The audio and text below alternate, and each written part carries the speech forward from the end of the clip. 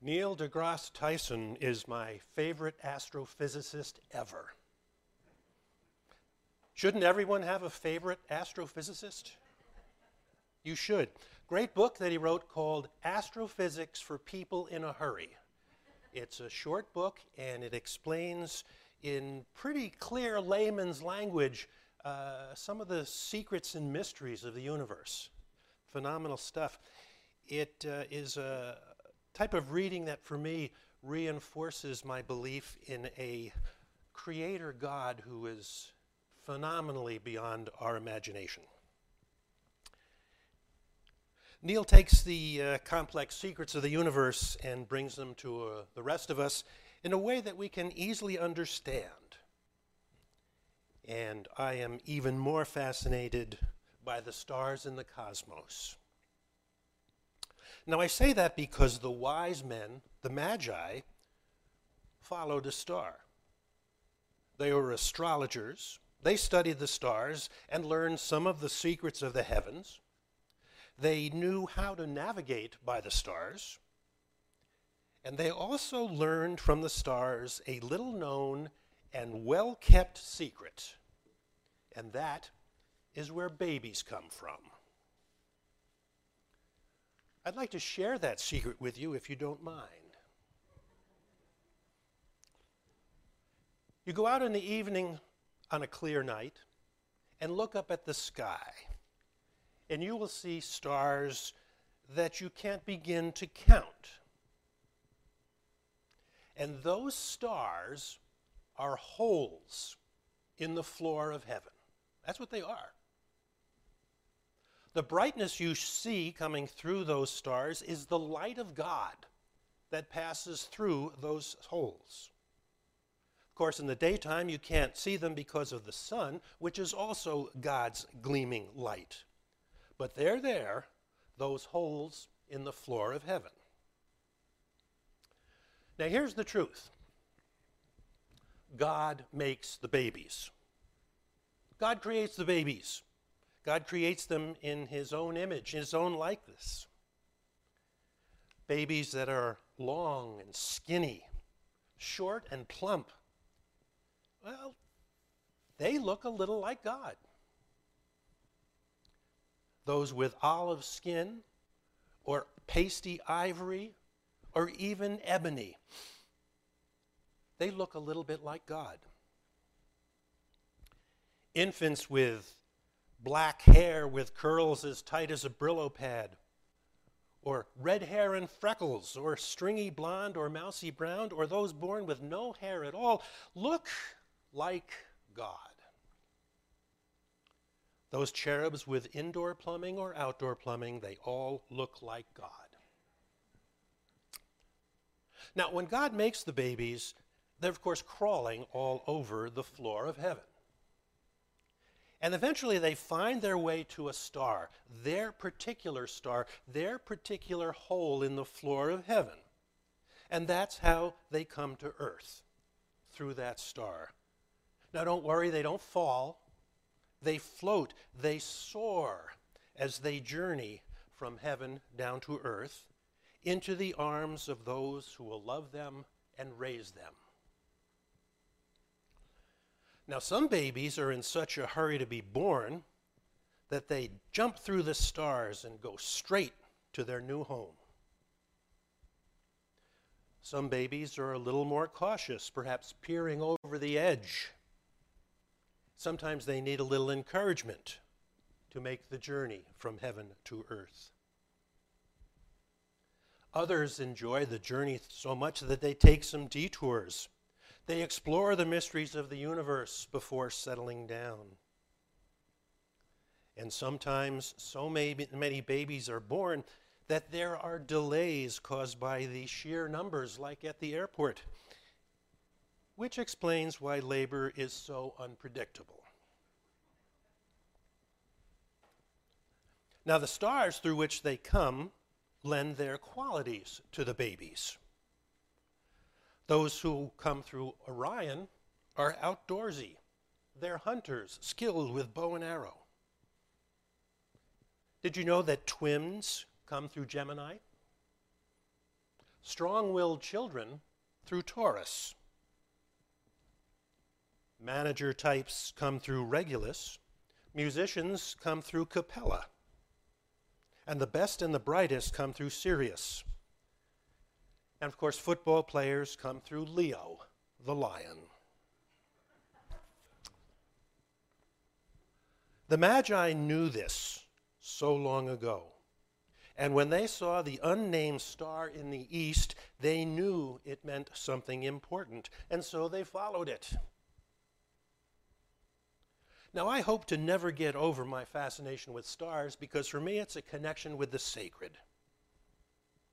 As we look at the evening sky, we see Sirius, which is the brightest star. I bet you thought Polaris was the brightest star, the North Star. No, it's Sirius, the brightest star, and it's dominant in the sky right now.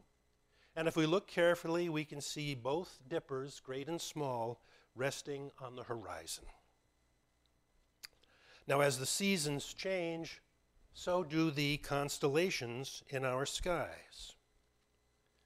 And these lesser lights give us a glimpse of creation, an invitation to the sacred. And they do give us a frame of reference, of direction.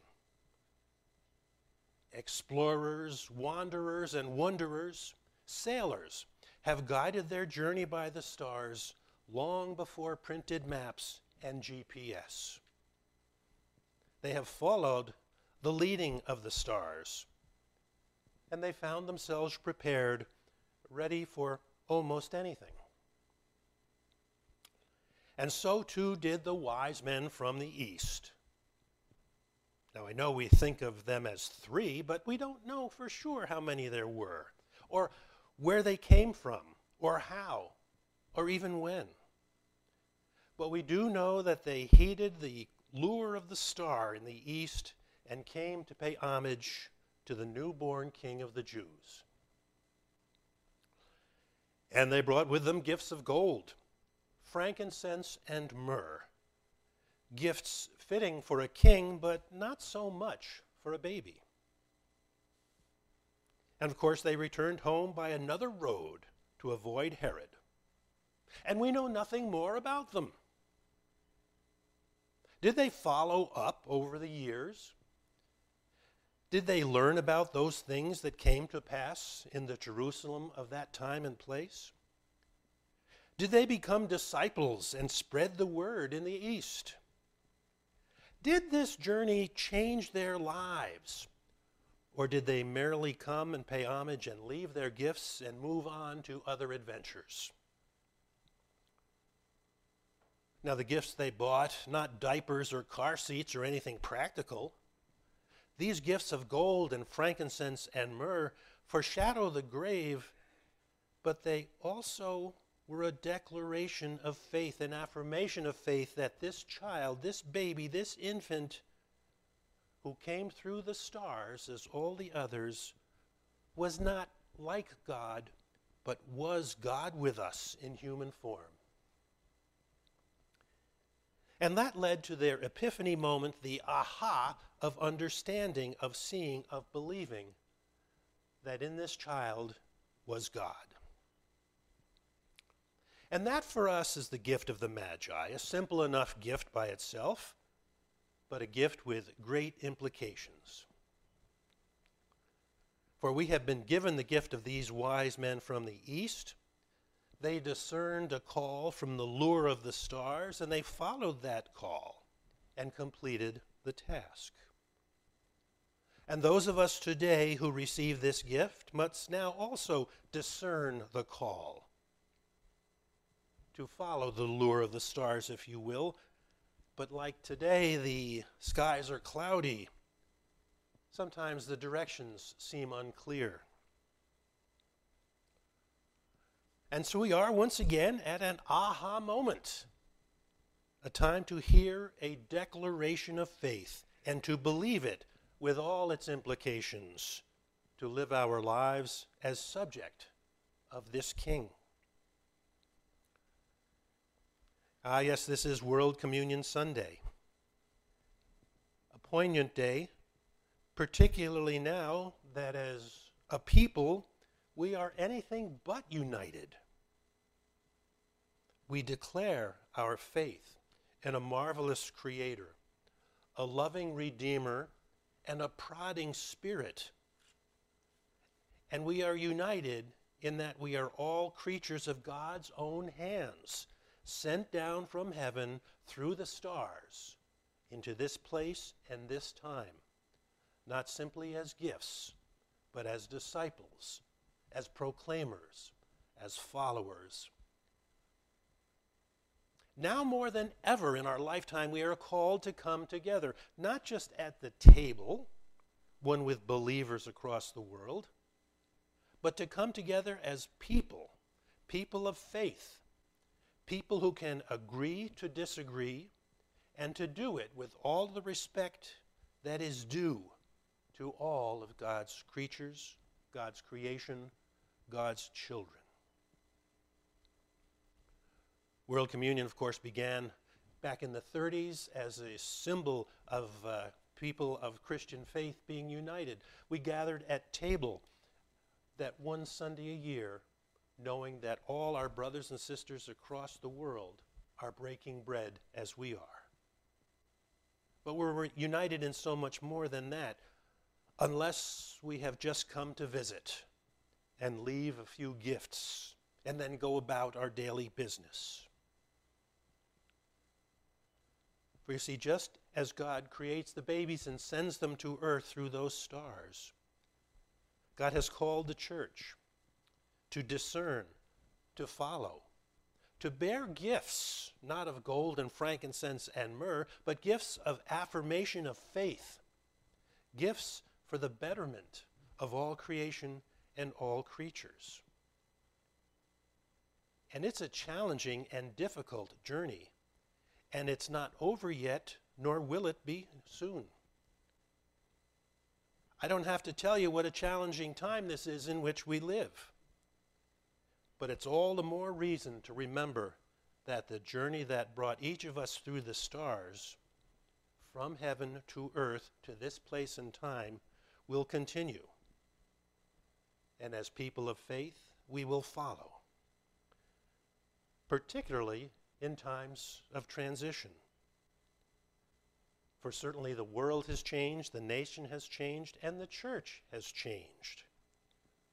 For months now, we've not been able to gather in person. We've not been able to shake hands or hug. We've not been able to gather and share the table elements of bread and wine. We've not been able to sit and drink coffee and eat donuts and catch up. We now preach to cameras and have our message sent over the internet. It's a different world, a changing world. Took a little getting used to preach at a camera.